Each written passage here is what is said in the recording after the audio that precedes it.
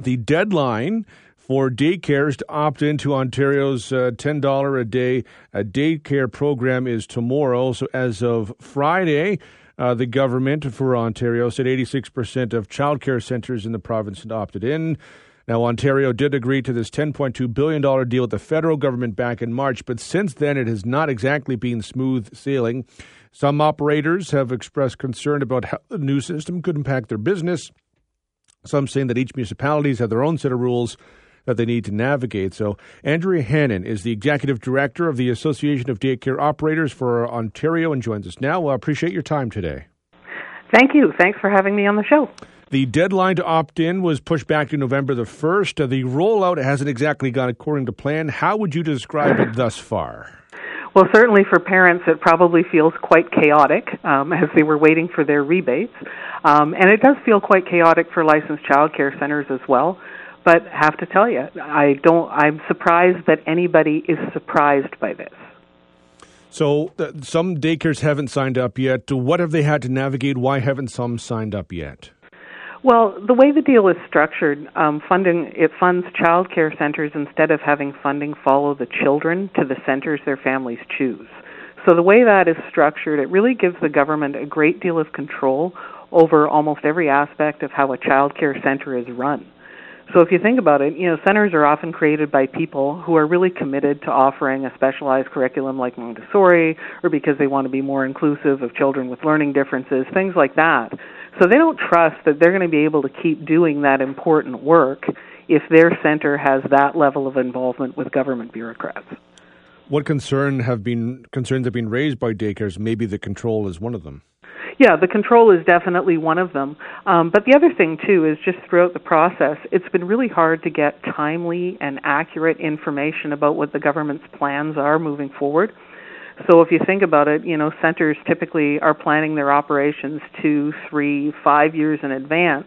And it was only last week that we were given a sense of what the funding levels and reporting requirements for 2023 might be. And also the funding levels for both 2022 and 2023 are not enough to address inflation. So in a lot of cases, if you sign on, you're going to be operating at a loss. There's no word about funding levels beyond 2023, so it's not even clear that all centers will be able to survive. I think a lot of people, certainly a lot of parents, assume that once this deal was agreed to between the feds and the province, that was pretty much it. But it's been so much more complicated than as you've kind of articulated there. Sure. I'm not sure everybody knows this, but here in Ontario, almost all of the taxpayer funding for childcare is actually administered by municipal governments, and each one is allowed to set its own rules and reporting requirements for childcare operators. So it's a really complicated, really bureaucratic system, and it tends to yield kind of uneven results for families. Like what happens in your area and your access to care and what you pay for it is in large measure determined by the level of bureaucracy that your centers face. That's a huge issue. And the province issues guidelines to municipalities about how the program is to be administered. But the first set of guidelines, which came out at the end of April, was just ridiculous. Like, it didn't allow a lot of the usual costs a child care program would incur to be covered by the government's contributions to the program. So the province amended the guidelines in August and extended the deadlines, but municipalities still then had to come up with sample contracts for child care centers in order to get them to sign on to the program. And centers then, once they saw the contract, they have to review the contract with their accountant, their lawyer, and so on. So it's been quite a process. You touched upon this a moment ago, but the length of the agreement seems to be concerning, even as we look ahead to 2023. Maybe how is that a concern? Sure. So we know that the federal program is to be 5 years in length. So to participate, a center has to change almost everything about how it does business, and over the course of that 5 years becomes almost completely reliant on taxpayer funding for its survival.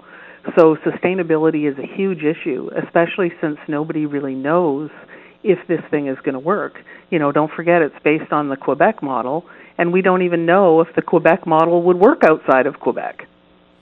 What could the provincial government have done differently? Sure. I'm not sure Ontario could have done it alone, But really, provinces should have asked a lot more questions about this program, not the least of which is why are we being told to follow the Quebec model when the $8.50 per day centers in that province have never served more than about a third of Quebec's population of children under the age of 5 in licensed care. So, that's a really big question. And also, childcare is a matter of provincial jurisdiction, and so this wasn't a simple case of the federal government making a transfer payment so that provinces could build on what they were already doing. This money has a lot of strings attached, so I would caution people about thinking that they're going to have the same quality and level of childcare as they have now. They'll just pay less for it. No, I don't think so. I think that to access this funding, both provinces and centers are going to have to make major changes, and not all of them will be for the better. We will follow very closely. Andrea, I certainly appreciate the time today. Thank you very much. Thank you. Take care. That's Andrea Hannen, Executive Director of the Association of Daycare Operators of Ontario. Not the situation I think a lot of people were expecting when this was agreed to back in March, and how it all unfolds is something that is yet to be determined. But as I said, we will be following it very closely.